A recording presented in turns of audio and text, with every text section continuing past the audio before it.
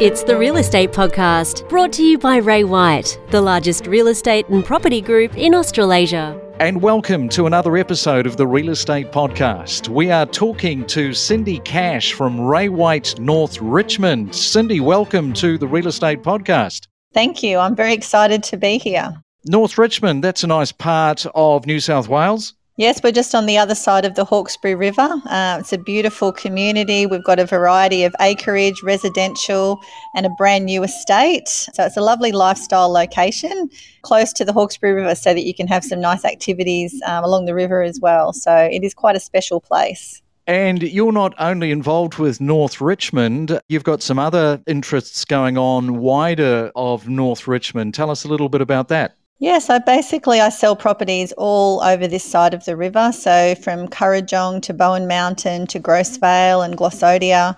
So we are very fortunate here to have quite a broad range of lifestyle choices, from properties that are near national parks and, you know, with lots of walking trails. And like I said, the river, you've got lots of activities there. People can have farms, they can have, you know, a residential property that's sort of away from the city, and, you know, it's nice, clean, fresh air and not too overpopulated, which is very popular at the moment. I'll tell you what, you've done a really great job in selling the area, that is for sure. And how is, how's the last 12 months, but the last 6 months have been really trying, haven't they? Well, it's been a lot more difficult to get the volumes of people because we've been restricted with one-on-one appointments. But in saying that, it's really been quite lovely being able to have really closer connections with buyers and helping to really, you know, find that dream property, listening to them and getting a lot more one-on-one time with them. So I've worked longer hours and 7 days a week, but I am actually enjoying it. I guess with lockdown, this has sort of come through from a few different people because people have been spending a lot more time at home. They've been able to browse and have a lot more time in front of the computer looking at properties. Is that a fair estimation from what you've observed? Yeah, definitely. People have focused a lot more on property, I think, because they've got limitations to what they can actually do, and having access to so much information on real estate online now, it's quite easy to do a lot of research. And I think that people are seeing that the value of real estate is always going to be there. It's a good investment, and, you know, even for a family home to have something that you can at least upsize later on just to get into the market. So there's a lot of young people that have actually got into the market over the last 6 months as well. And is that like first home buyers in your area when you say younger people?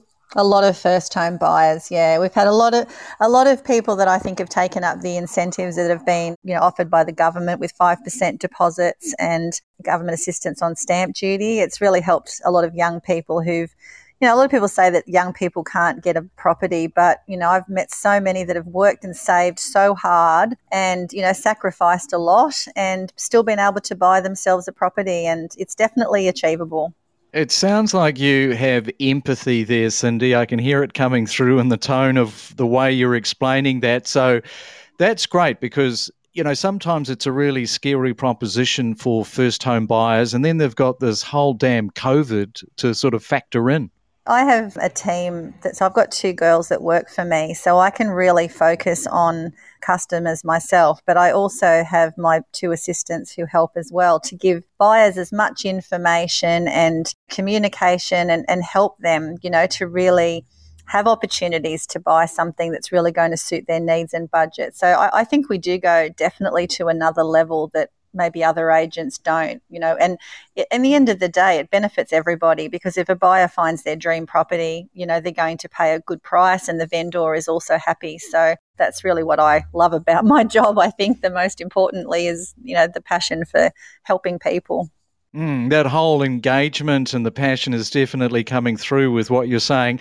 Hey, great to chat. Good to get you onto the Real Estate Podcast, and no doubt we will be talking again in the future. Thanks for coming on. That would be wonderful. Thank you again for inviting me. It's been great. We connect you to the best real estate information across Australia. The Real Estate Podcast.